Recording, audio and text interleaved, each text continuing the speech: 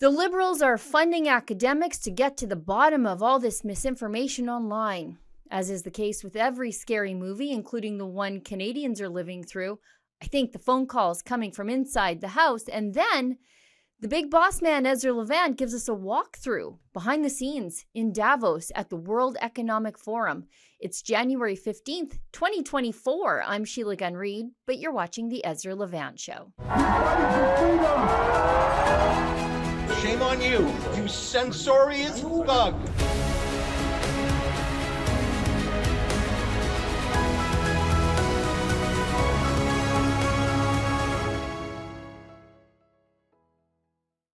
The University of Toronto is seeking someone to do a misinformation study. I'll give them a little bit of free advice. The biggest hotbed of misinformation for Canadians is about 5 hours east of Toronto in Ottawa. Now, getting back to that U of T contract, the one-year contract to examine misinformation and news consumption in Canada has the potential to be extended for 4 years. You see that there? 1 year brings us to the end of Trudeau's current term. If he wins the election, that contract will likely be extended, or it could be killed if the Conservatives win. As the Trudeau Liberals have dumped over $30 million in 4 years into the Digital Citizen Initiative for researchers to study what the government determines to be harmful misinformation online, the U of T is embarking on a mission to investigate the scary sources of it. Look at this. The Canadian Digital Media Research Network's mission is to protect and build resilience within the Canadian information ecosystem by investigating how information is produced, shared, and consumed across all mediums. You need these people, folks at home, to protect you from information online that the Liberals don't like. Let's keep going. This survey project is led by an academic team of researchers at the Policy, Elections, and Representation Lab at the University of Toronto. However, the researchers at U of T really need to look no further than Ottawa to uncover the network of misinformation plaguing Canadians. I mean, who could forget when we were told that the COVID-19 vaccine stopped virus transmission, only to see the multiple jabbed, infinitely boosted Justin Trudeau get COVID every time somebody looked at him wrong. The Liberals have frequently misled the public and quite possibly themselves on the content of their own legislation. With Bill C-21, the Liberals' most recent attack on private gun ownership, the Liberals called accusations that the bill outlawed hunting rifles and shotguns misinformation. The answer is no. C-21 is part of our commitment to Canadians to move forward on strengthening gun control in smart, responsible ways. We have frozen the market on handguns. It's now impossible to buy or sell a handgun in this country. We've moved forward on a ban on assault-style weapons that's been in place for 2 years, and we're making sure with C-21 that assault weapons will never be legal again in this country. The issue that's come up for a lot of people, and I suspect Eric, who sent in the question, is that there's a lot of misinformation and disinformation from the Conservative Party and from the gun lobby about us going after hunting rifles and shotguns. The reality is we're focused on banning the most dangerous weapons, those assault-style weapons that were designed to kill the largest number of people as quickly and efficiently as possible. However, in reality, the law did exactly that, and the Liberals had to then amend the portion of the law after their lies were laid bare to the Canadian public. The Liberal government is in the process of banning over half of the legal firearms in Canada, and possibly even more. This is a result of the May 2020 gun ban and the Liberals' new Bill C-21. Justin Trudeau and Marco Mendicino have consistently claimed that they aren't banning any firearms used for hunting in Canada. We've been very clear that we are not targeting law-abiding hunters and fishers. We're not going after shotguns or rifles. Let me be very, very clear on this. We are moving forward on a ban on assault-style weapons. We're not going after shotguns and rifles that are primarily used for hunting. We are targeting those AR-15 style guns which have been used in mass casualties. The kinds of weapons that are used to kill the largest number of people as quickly as possible. They have also consistently consistently claim that others are spreading misinformation, accusing them of banning firearms used for hunting. We are not targeting law-abiding gun owners. We are not targeting those guns which are commonly used for hunting. The Conservative Party is in the pockets of the gun lobby and trying to spread disinformation. My honourable colleague from the Conservative Party can continue to spread disinformation. But in the amendments to Bill C-21 that the Liberals themselves tabled, countless hunting rifles and shotguns will be banned, such as the Weatherby Mark V, the Benelli M1 Super 90, the 1908 Brazilian Mauser, and the SKS, just to name a few. Trudeau later said this. There are some guns, yes, that we're going to have to take away from people who were using them to hunt. When I asked the Liberal firearms expert Murray Smith at committee if hunting rifles would be banned as a result of Bill C-21, he answered, yes. So are the Liberals banning hunting rifles? Yes. They banned some in 2020, and they intend to ban countless more using Bill C-21 and its amendments. And this bill provides the legal ability to ban every firearm left in Canada.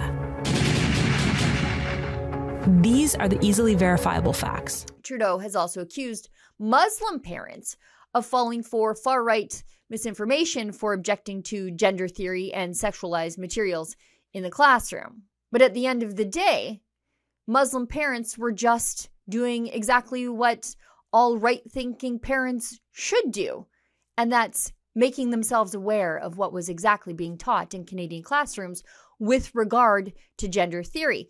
And then there's Liberal MP Mark Holland. He had to admit to the House of Commons that he gave misinformation to the chamber when the Liberals asserted that Conservative leader Pierre Poilievre could not pass a classified security screening.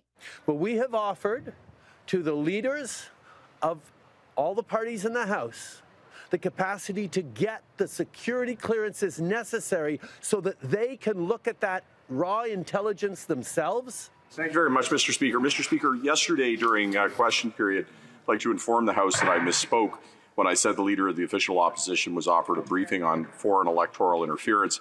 What I had meant to say, Mr. Speaker, was the Leader of the Official Opposition had stated publicly that he would refuse such a briefing on classified information.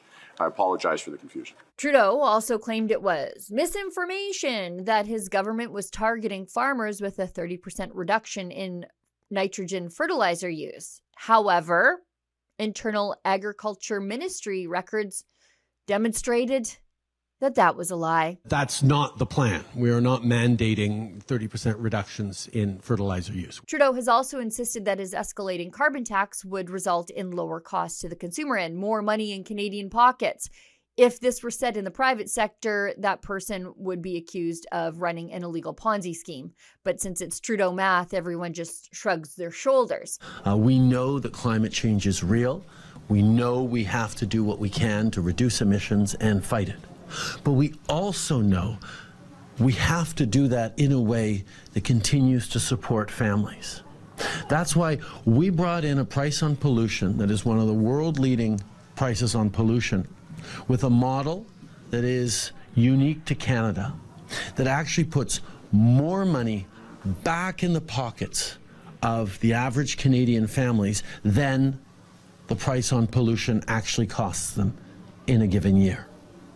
So not only are we sending clear price signals to businesses and to innovators to keep moving forward on reducing emissions and investing in clean technology, but we're putting more money in the pockets of families right across Canada because of this price on pollution. This is a measure that both helps with affordability and fights climate change. So when Conservative politicians say they would scrap the price on pollution, what they're actually saying is we will do less to fight against climate change, and we will be taking money away from families who are counting on these climate action incentives to continue to find things affordable. Yet, the head of the Bank of Canada, Tiff Macklem, described the carbon tax as one of the leading causes of the inflationary crisis, hammering Canadians' bank accounts as we speak. What would be the effect if the carbon tax, what would be the effect on inflation if the carbon tax was eliminated?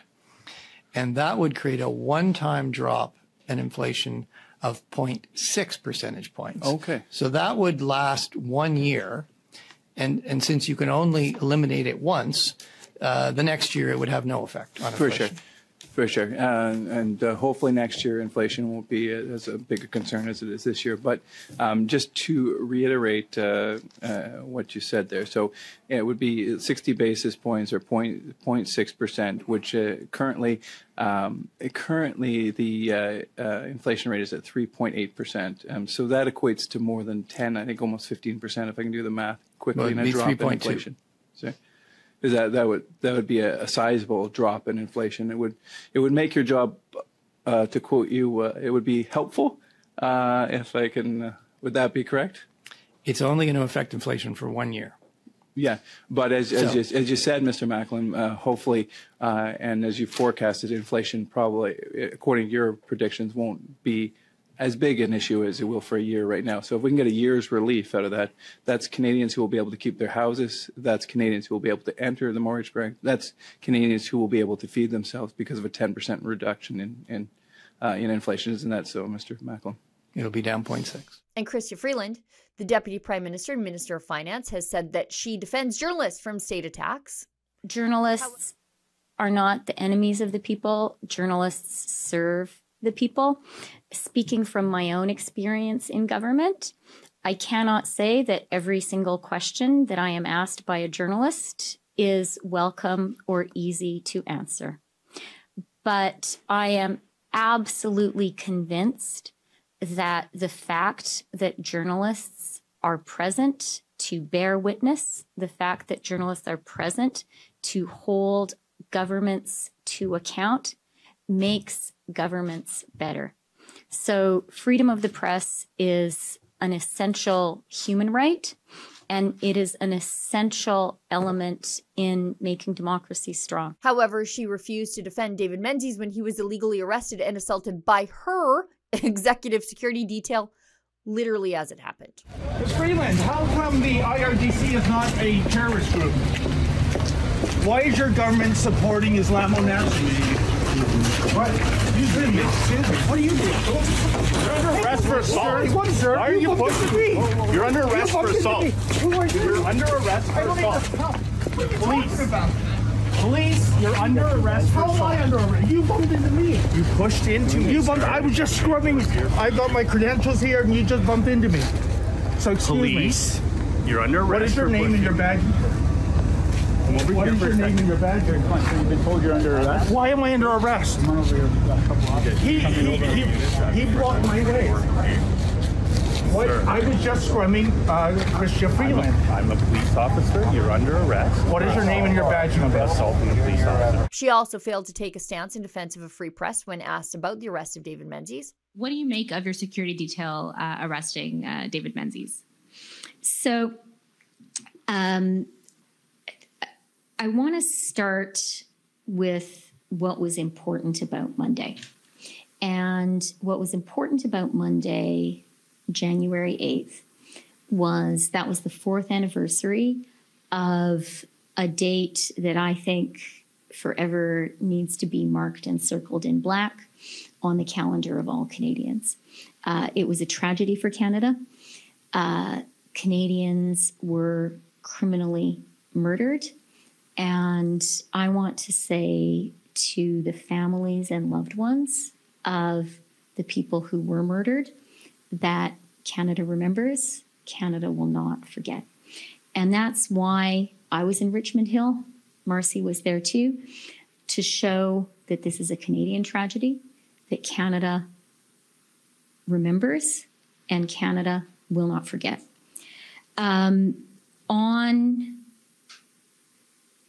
the incident, as you guys know very well, Canada is a rule of law country. Canada is a democracy. Operational decisions about law enforcement are taken by the police of jurisdiction.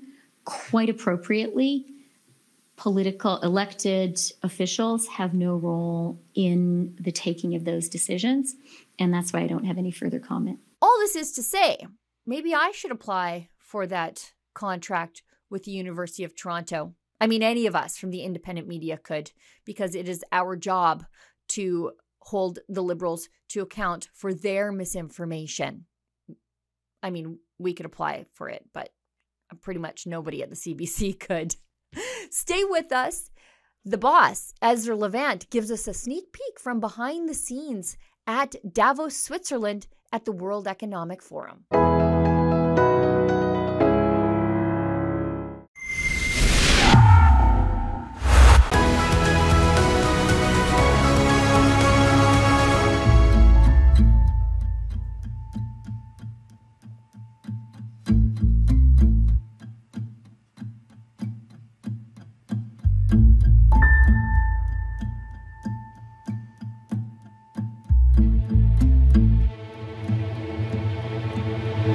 Anybody who felt this was too much, or I said it's an unfair question because who will dare? Who will dare? You know, the theme of this week's World Economic Forum meeting here in Davos is, I think that's how the locals say it, Davos. I don't know, I'm mispronouncing it. The theme is rebuilding trust. And at least they acknowledge that they've lost trust, but it's almost a poisonous endorsement if the WEF supports you. They take over this ski village in the Swiss Alps and they transform the center street into, I guess the best way to describe it is like a movie set. Absolutely. And big globalist corporations set up pavilions and kiosks. Behind me is really the heart of darkness, BlackRock. It's run by Larry Fink, perhaps the world's most aggressive promoter of cultural Marxism, DEI, diversity, equity, inclusion. BlackRock has trillions of dollars under management, and what they do, it's really sneaky, Avi, is that they say to the companies they invest in, we're not just here for a financial rate of return, we're going to force you to do. Are you interrupting? Are you interrupting us? What's your name? Sorry to interrupt, but this is a parking space. So I just wanted to ask you to move over to. I'm not going to because there's no car coming to this parking space. What's your name? I don't want you guys to. What's your name? Get hit by a vehicle. Me neither. Thanks for caring so much about me. I feel like BlackRock really cares. Just watch yourself. Okay, what's your name? My name's Julia. Hi. Julia, are you with BlackRock or are you with? Yeah. What do you do with BlackRock? Oh, I'm not going to go into interview Don't touch me. Don't touch me. Sorry, don't touch me. Regaining trust. To me, I'm looking at this, it looks more of the same business as usual. Pop-up city in a town where they're going over the next week to I imagine, as usual, tell us that climate change, in fact, their mission statement is one of the biggest risks is misinformation and global weather events, extreme weather events from climate change. How do you justify this, and how do you say this is regaining trust if you're doing exactly the same thing year on year? Yeah, I mean, just as we drove in, we saw them putting the final touches on this gorgeous wooden facade. And Royal Commission for AIUIA, I don't know what that word even is, or is that ALULA? I don't even know. What does it say over here? The Kingdom of Saudi Arabia, Vision 2030. Kingdom of Saudi Arabia. Okay, so this is some Saudi thing. Who knows what it is? A lot of Saudi things here over the last couple of years. Go on. Credible India, empowering 1.5 million. They're obviously hoping to get some of that BlackRock action. There's a lot of very generic sounding groups. Empowering women, igniting prosperity, a group called We Lead. I mean, how are you going to possibly be against empowering women and igniting prosperity without doing a search on it to do a little due diligence? I have no idea who they are, but I got to think it's, if it's here at Davos, it's probably some sort of authoritarian or centrally planned economy. Why don't we poke in for a second and just see if they'll tell us? What is this? I'm Ezra. What's your name? Renuka. Hi. What's this whole thing? We're curious. We walked by and we didn't know what it was. This is an India lounge. It's a woman's lounge. Or are we allowed to be in as supporters? Because we're not women, but we sure like women. Yeah. Okay.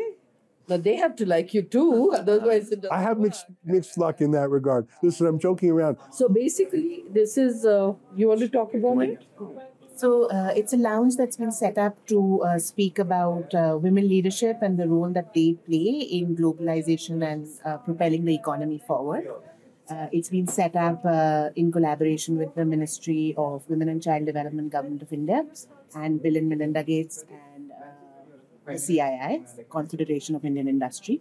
So our focus is exactly to understand across various industries and across various sectors, what are all the achievements that have already happened with women leading the charge, and what are all the opportunities that are present now. Can I ask you one question? We love the government of India, and we see there's a lot of Indian pavilions here, and I think that's very exciting, the world's largest democracy. But you mentioned that Bill and Melinda Gates are involved, and they're not as focused on democracy, are they? And they really, I'm nervous about that. Is this a way to bring in abortion or to have vaccines? Because when I think of Bill and Melinda Gates, I think of social engineering. And I'm just worried because I'm worried that this is their doorway into India. Am I being too skeptical? No, we've been working with them for a long time, and don't find a story where there isn't a story. Okay, well, tell us what they're doing. Why would they? What is their goal here? No, you're focusing on them. Well, I mean, you mentioned them. The focus here is on the Indian Minister for Women Leadership, and she is going to be talking about women leadership in India and globally. Mm. And that is the focus of the whole thing. Okay, well, listen, that sounds positive to me. Yeah. But I tell you, when you said Bill and Melinda Gates, it was like bland. That's why I said don't look for a story where there's no. Well, I think there's a story somewhere here. Yeah. What is there? Come back again when the minister. When's the minister coming? When the session is happening to find out the real. Okay, and do you know what day that's happening? Yeah, tomorrow onwards it will happen. Tomorrow, 6 in the evening, we have a press conference. You are welcome. Thank you very much. You're very friendly. Thanks for welcoming us. You're a lot nicer than the guys at BlackRock. All right, well, good luck, ladies, and we might come back tomorrow. Go ahead. Bill Gates going to come here? No, he's not. Oh, he's not. I don't for a story. He's busy. I would tell you. We don't need to look for a story. Wherever Bill Gates is, there is a story. He's not here. Okay. But there are many different stories here. You can come back. We'll come back. Thank you so much. Thank you for that warm welcome. Bye, ladies. Good luck. Keep it up. Cheers. And the thing is, you look at those people and you can't fault them when Bill Gates comes in with all this cash, and these people obviously need the money for. I don't know what the organization. I don't know if it's good or evil. I don't know exactly anything about it. You know what? I'm worried about it. I mean, India is not a rich country per capita, but it is an enormous country. It has an enormous GDP, an enormous budget. They don't actually need Bill Gates's money to do what they want to do. And Bill Gates does nothing for free. There's always an angle, an ideological angle. And so it makes me nervous that he's burrowing his way in, not just to our countries in the West, but he's burrowing his way into India. I don't know. I mean, listen, they were lovely ladies, but I was not pleased with what they revealed unprompted. But I'll give them they were proud about Bill and Melinda Gates until. Yeah, they kept saying, don't make a story where there isn't. They were the ones who told me. Are you guys with the Ukraine Pavilion? Do you speak any English? Speak a little English? A little bit. When is this open? Does this open tomorrow? I think it's tomorrow open, but today, no. Still setting it up? Yeah. So is the President Zelensky speaking here? Yeah. What day is that? We don't know. Tomorrow. We are not from here. Or you just the local folks, are you? Yes. Okay. Do you know that it's our set here? You know that? What do you mean it's your set? Our set. It's our setting. We try to make a broadcast piece.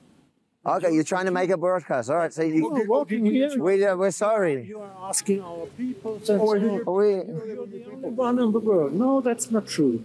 I tell you, they're not used to citizen journalists, are they? They're used to everything handled by PR firms. And never seen somebody get so upset about like walking into a set that I didn't know was a set. And interesting, because it's all set up. I'm understanding now from the side, they've set up a shot. Got it. So those were like actors? They're almost actors. Okay. How fitting. It's still a little bit of building going on around us. Here's some lots of lumber. Hi, how are you? See you again. Thank you. Yeah, nice to see you. I remember we had a great chat last year. Did you see the videos we made? You made a lot of noise. Very good. But, 53 years after the WEF was founded, they have 75 million children working in their supply chains. This is absolutely unacceptable. And we have high officials from the government of Canada, like the Deputy Prime Minister, Chrystia Freeland, who's a member of the board of the World Economic Forum. And this is something important. This is Fernando Morales de la Cruz, who we met exactly a year ago when we were doing the same walk, and you introduced yourself to us, and you had riveting and terrifying and heartbreaking stories about child trafficking. And I thought, this is the right place to be because a lot of the people here are complicit. Well, they are profiting from the exploitation of 75 million children in their supply chains. And I'm actually being conservative in the figure. The problem is that many of these companies have business models that have actually increased misery, hunger, malnutrition, and child labor. And some of these companies are even Canadian. And of course, we have the Ontario Teachers Pension Plan, which is a shareholder in Barry Callebaut, the largest cocoa processing company, and they are profiting also from child labor by investing in such a company. And I'm sure the Ontario teachers are honest people, but the Ontario Teachers Pension Plan should not be doing this kind of investments. Yeah. Well, I'm absolutely delighted to see you here again. Me too. And you're proof that there are people here who come to speak truth to power. And I'd put you in that category. Yeah, I'm outside of the web. Yeah, us too. All right, well, nice to say, thanks for coming over to say hello. I'm flattered that you remembered us from last year. You are unforgettable, especially because here you are one of those good birds in the middle of all of this dangerous. Well, you're very nice to say, Fernando. Thank you very much.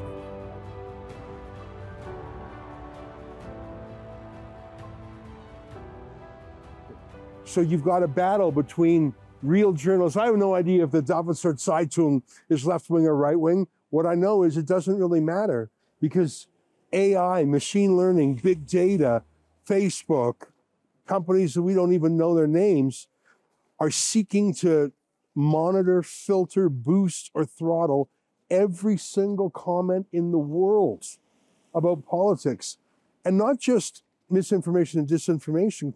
Klaus Schwab himself talks about AI replacing elections altogether. There was an incredible clip of him saying we should be able to detect what the people want and AI can give us the result. It was just shocking. You do not even have to have elections anymore because you can already predict and afterwards you can say, why do we need elections? Because we know what the result will be. But the thing about the World Economic Forum is they really are a conspiracy theorists' worst dream come true. But if you just point to what they're saying, the regime media says, oh, no, that's a conspiracy theory. No, Klaus Schwab said that. He's not hiding it. And I think it's important to note this time, last time we came here last year, and in fact, the last 2 years, I think, there was a big focus on climate change. You saw every single branding was about climate change in one way or another. This time it's different. Is that they're regaining trust, I guess? Are they pulling away from the climate? I doubt it because they're in there. They're still talking about inflation and poverty. People aren't buying climate change as much this year as they were last year. And this year, it looks like the focus is AI. Is that the natural progression? Is it because that's where they want to go? I don't know, but you're seeing it everywhere. And they're talking about trustworthy, we'll see in a minute, trustworthy AI. Do I trust these guys here with anything, let alone artificial intelligence? No bloody way. What about you, Ezra? I completely don't. I'm terrified that anyone like Klaus Schwab or his muse, Yuval Noah Harari, he's the guy who said the future for most people is just doing nothing, video games and drugs. He called people useless people. I think that the biggest question maybe in economics and politics of the coming decades will be what to do with all these useless people. The problem is more boredom and what to do with them and how will they find some sense of meaning in life when they are basically meaningless, worthless. My best guess at present is a combination of drugs and computer games. And that's the future they see for us. But let me point out something. You and I are here as citizen journalists.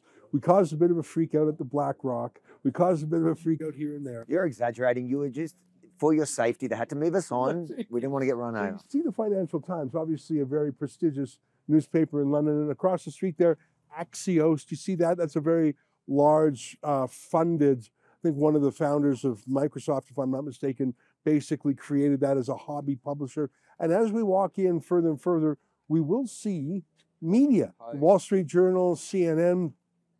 And so you might be saying, Ezra, you said that there was no media scrutiny of this. What are you talking about? There's journalists everywhere. But here's my point. To get that access, to get this access, to have these pavilions, to be part of the insider team, these media companies have to spend hundreds of thousands of dollars to buy in. So they are not here to bury, they're here to praise.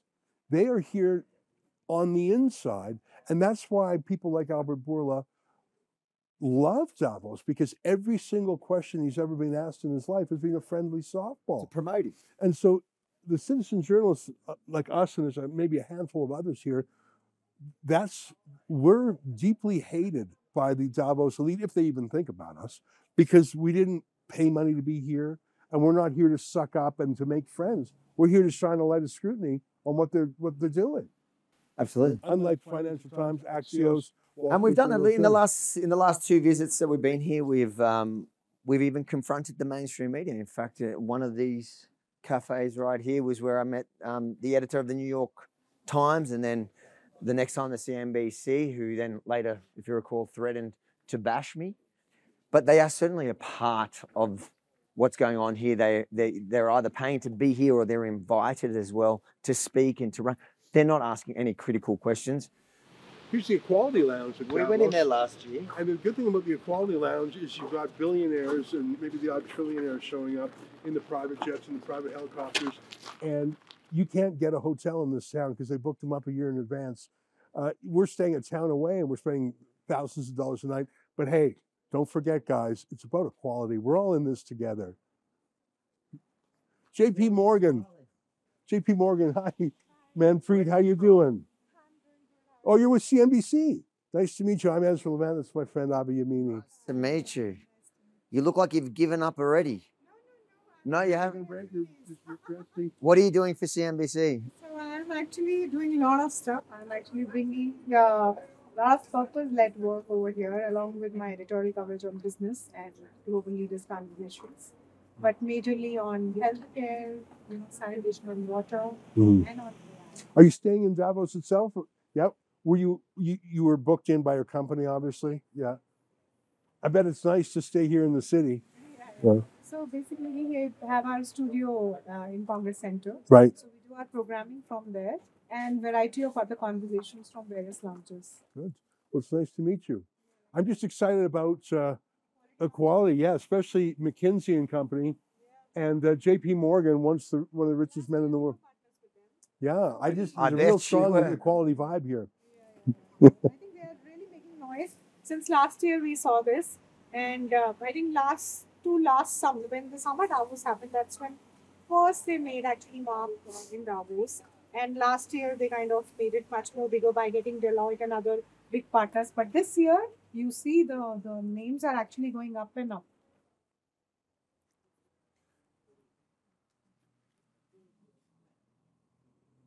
All right. Well, listen, good luck in the days ahead. All races, all gender expressions, all gender identities, all ages, all religions, all sexual orientations, all cultures, all abilities, and all mindsets. Then those bigots left out all species.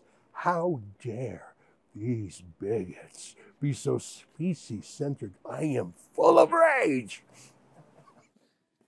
We are here, EZRA LEVANT. WEFreports.com. It's called the Congress. This is where it all happens. So those clips that you see that comes from in there, there's a lot of little rooms in there where all the secret meetings also happen that you don't see on camera. That is the House of Evil. Yeah, and again, even there's different layers. There's the sanctum sanctorum, the very inner sanctum. That would be where Klaus Schwab and people like Larry Fink and Chrystia Freeland have their private confabs with the Bill Gateses and the George Soroses. Those are off the record. Unlike if some of those meetings were to happen in Washington, D.C. or Ottawa, Canada, there's no lobbyist registry here. There's no disclosure or transparency. There's no access to information requests. What's done in Davos stays in Davos. There are certain things that they want to show the world, and so certain things are live streamed, and those are crazy enough. As shocking as they are themselves. Yeah, but I think the reason why people spend hundreds of thousands of dollars to come here as official guests and with pavilions is because there's so much dirty money and so many dirty deals done here. It's really unrivaled that way. I mean, the United Nations, obviously, there's a lot of politics and diplomacy and national security and military stuff. But this is where the BlackRocks of the world and the McKinseys of the world do their commerce beyond the eyesight of the SEC or the Foreign Corrupt Practices Act or the Foreign Agent Registration Act. This is basically a parallel crypto government. And people always say, oh, just because the World Economic Forum says you're going to eat bugs or you're going to own nothing and you're going to like it, people say, well, that's not binding. No, but it's certainly persuasive. For example, in Canada's case, if you've got the Deputy Prime Minister, Chrystia Freeland, listening to all this Build Back Better, Great Reset, eat bug stuff, and then she goes back to Canada and it pops up as Canadian policy, yeah, the final decision, I suppose, was made in Ottawa, but the laboratory for the bad ideas is here. This is a bad ideas laboratory that is being pumped through the arteries of the world into every country. That's why I'm worried about learning that India has teamed up with Bill Gates on some project, because Bill Gates is not a selfless man. In fact, he visited Jeffrey Epstein literally dozens of times. He's a diabolical man. Even after. Yeah. And so to learn that Bill Gates is involved, that's the poison in the World Economic Forum. And it's not just coming into Western Europe and America, it's being pumped into these developing countries too. As of tomorrow, this will be the closest we get to the inner sanctum. That's literally going to be like a prison watchtower up there where I presume they have facial recognition cameras and all sorts of things. You can see, as you point out, it says no entry now. Yeah, that's right. So this will be off limits to us tomorrow. Well, that's it for our walk along the promenade in Davos. You know, you can see it being transformed in front of your eyes from this beautiful ski town high in the Swiss Alps to a propaganda engine where storefronts are literally being posted over by different lobby groups and AI groups and regime media. It's quite something to behold. By tomorrow, though, this place will be ready for prime time. And this sign behind us that says no entry, well, that's going to apply to us because Avi and I have been denied accreditation. I wrote to the World Economic Forum this year. I said, look, we're coming and we're going to do stories about you no matter what. Why don't you let us in so you can at least engage with us and tell us your side of the story? We're going to be there anyways. Why not have some input? They refused even to acknowledge it. Look, they don't want outside voices. They want people who are compliant with the narrative. That's why tomorrow will be no entry. Now, Avi, this is your third time at Davos, so you're the old hand. This is actually going to be the hotspot for us tomorrow. This is our HQ right here. This is where, you know, anyone that's anybody needs to actually go, whether they want to visit something in the promenade or they want to go to their vehicles. There's the other side that has the hotels, but this is the side that they all come to and proudly wear their tags that lets us know who exactly they are and allows us to put those questions that they're never used to getting. So I'm really excited about a great week, and I think the viewers can follow all the stories, share all the stories at wefreports.com. And I think it's also important to remind our most loyal viewers that this wasn't a cheap thing for us to come. No, we didn't pay the hundreds of thousands to have a pop-up storefront, but it still cost us just to be here, Ezra. The flights, just for me and Benji to come from Australia was almost $5,000. Yeah. Then on top of that, all the Canadian teams, so the other four, plus the accommodation. The shocking thing is the accommodation. Every hotel in Davos is booked up, every Airbnb. So we're staying an entire town away, but still prices there are, in fact, the place we're staying, the guy puts it for sale just 1 week a year because he knows he'll make more money in that 1 week selling to someone who wants to be here that almost covers rent for the year. It's insane, but that's the only way we can be here without spending 2 hours each way in travel time. And I don't want to do that because I want to spend the time reporting, editing, putting out content. And we don't know who we're going to get. Last year, we didn't know we were going to find Albert Bourla until we stumbled upon him. We didn't know we were going to get Greta until we bumped into her. So there are national presidents here. There's bank presidents. There's big tech presidents. And we're going to try and catch them in this fishing area here tomorrow. But please help us out. This is the largest financial expenditure Rebel News makes in any journalistic mission of the year because prices are so jacked up for the World Economic Forum. So please go to WEFreports.com, whether it's $5 or 50 or 500. We need the help because I want to keep doing it. Look, let me put it this way. If we're not going to ask these questions, who will? I'll tell you one thing. It won't be the CBC state broadcaster. We'll see you at WEFreports.com.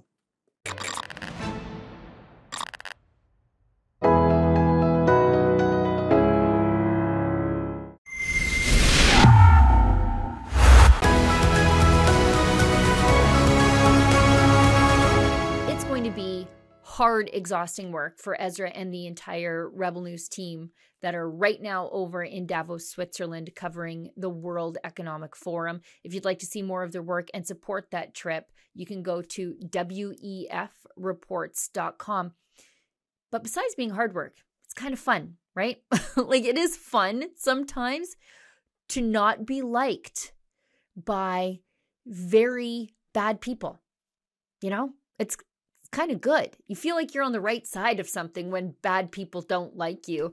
And sometimes it's fun to be the skunk at the garden party, upsetting their little apple cart. And it's an incredible opportunity, and I think a huge responsibility to take the concerns of the public of Canada, but I think also from North America and, of course, Australia, over to Davos to hold the powerful to account on behalf of the people. And I know that's what Ezra and the team are going to do while they're over there. Now, if we are publishing a video, if we're publishing a news article, you're writing us letters and you're leaving us comments. You can do that here on one of these, but you can also do that on YouTube, Rumble, anywhere that you're finding our content. Leave a comment over there. We welcome them. We want to hear from you because without you, there's no Rebel News. Without you, there's no ability for us to do these huge trips over to places like Davos where we can put some tough questions to the bad guys that they definitely weren't expecting in their little safe space over there. Now, today's letters, we've got one to Ezra on his interview with Lauren Gunter, one of the good guys at Post Media, on Danielle Smith's Canada is Broken video, in which she goes off on Environment Minister Stephen Guilbeault's anti-Alberta policies. Kevin 9106 writes, today, Alberta is hovering at minus 40 below Celsius. Just minus 40? Where are you living? Where are you living that you're getting such nice weather? It's way colder for us out here in the rural parts. Anyway, our power grid is nearly exhausted. An emergency broadcast was sent out asking consumers to unplug vehicle block heaters. Do not charge electric vehicles. Could you imagine trying to use an electric vehicle when it's like sub minus 44, minus 53 with the wind chill? And try to conserve electricity as much as possible. Smith has warned us and our clueless federal government that green energy may sound good, but doesn't cut it during long, cold spells in the middle of winter. And here we are now. So where is the power to come from for all these electric vehicles in the future? It takes years to plan and years to build new power stations. These are excellent points. And this is something that our friends at Friends of Science have been sounding the alarm bells on for a very long time. We don't have the grid right now to support the drastic shift to electric vehicles that the federal government not only wants, but are also mandating, I think, by 2035 that all new vehicles must be net zero. We don't have the capacity on a good day. Now, put in on top of that the fact that the feds won't let us use coal. They don't want us to use natural gas. They think we can just get by on wind and solar, which is impossible. You are going to see rolling brownouts as a matter of just the course of business in Alberta going forward. And the most ironic part of all of this is the feds don't want us to use coal here in Alberta, and thanks to the NDP Liberal Coalition that ran the show here for 4 dark, dark years under Rachel Notley as premier. When we have these sorts of power grid potential crises just looming, you know what we do? We buy coal-fired generation at a premium from our good friends in Wyoming. So we are not allowed to use our affordable, clean-burning coal. We have about 800 years of which under our feet, and I really mean under our feet. You could sort of pick it out of the ground in some places. It comes out of the riverbeds. It's so close to the surface and so easily accessible, and some of the most clean-burning coal on the face of the earth. We're not allowed to use it to produce electricity and also create jobs here in Alberta. But if we are in a power grid episode, as we've seen the last little bit, we just buy coal-fired electricity at a premium, I might add, from our good friends in Wyoming. So we're not getting off coal. We're just getting off our coal. And I guess getting off the jobs that go along with it. Let's keep going. That was a great, great comment. Leslie Ross, 9729. Trudeau likes to deal with provinces and cities separately and divide them. I think the premiers and mayors are letting him away with it. Canada needs to stick together. No, I'm of two minds here. The provinces, particularly the prairie provinces and the territories, and, you know, like some other jurisdictions across the country too, on many issues, from the carbon tax to parents' rights, are sticking together. The cog in the wheel of that unity across the prairies, but also across the country on several contentious issues, and they're not really all that contentious. They're contentious in that the Liberals disagree with common sense on these issues, is the fact that our cities are generally led by radical progressives. It is the case in Calgary with Jyoti Gondek. It is definitely the case in Edmonton with Trudeau's former Natural Resources Minister Amarjeet Sohi being in charge. It's the case in Toronto. It's the case in Montreal. It's the case in Vancouver. I believe it's the case in Regina. The moral of the story, though, here is if we want things to change, we need to, as conservatives, and I say small c conservatives, I'm nonpartisan on this issue, but if you care about common sense, personal responsibility, fiscal accountability, and the right for you to determine the way in which you want to raise your kids with your own values, then conservatives have to start paying attention to politics closer to home. So we have to pay attention to what happens at the school boards. All these crazy gender theory nonsense issues, that's happening at a school board level. Imagine if we had a bunch of conservatives on the school board instead of not paying attention, and then progressives get elected and you're like, what on earth are they teaching my children? You had a say. You just didn't take it at the school board election. Municipal politics.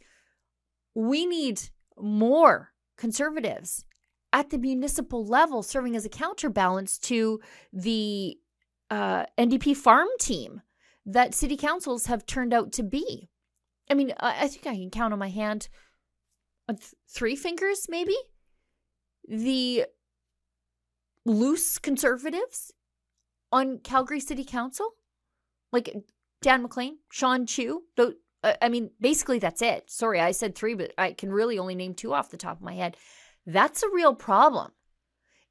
And those are the politics that affect you first because they're closer to you. The good news is those are the politics that if you organize, even just friends and family, you can make a big difference there. Cindy Steve Martin 4020 writes, net zero is impossible and unnecessary. Be the first politician to say that. Enough of this madness. Yes.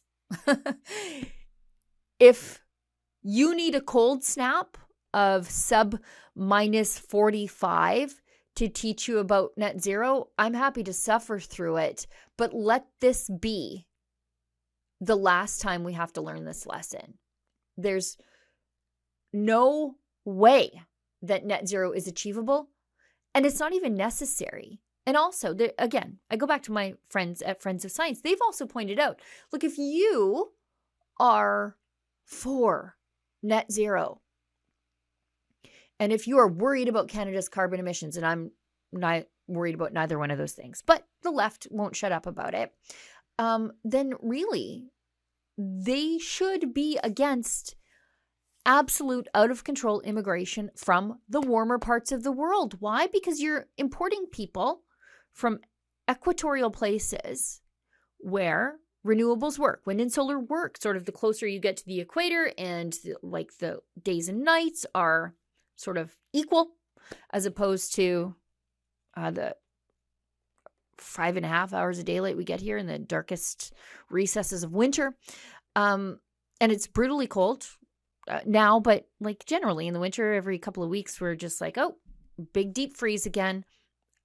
You should be concerned because you are taking people with a lower carbon footprint and stuffing them into a country where they're going to have a higher carbon footprint. And like, if you care about net zero and the Liberals tell me they do, they might want to rethink some of their out of control immigration policies or all of their policies in general. But introspection is not something the left is all that great at. Well, everybody, that's the show for tonight. Thank you so much for tuning in. If you want to see more of Ezra and Avi and the rest of the team's work from Davos, please be sure to go to wefreports.com. And if you're so inclined, if you like the work that they're doing, and if you think it is important to snatch the safe space away from the world's power brokers, the way our Rebel News team is doing in Davos, please consider making a donation at that same website. That's wefreports.com. And since I'm hosting the show, you'll get my sign-off tagline. Don't let the government tell you that you've had too much to think.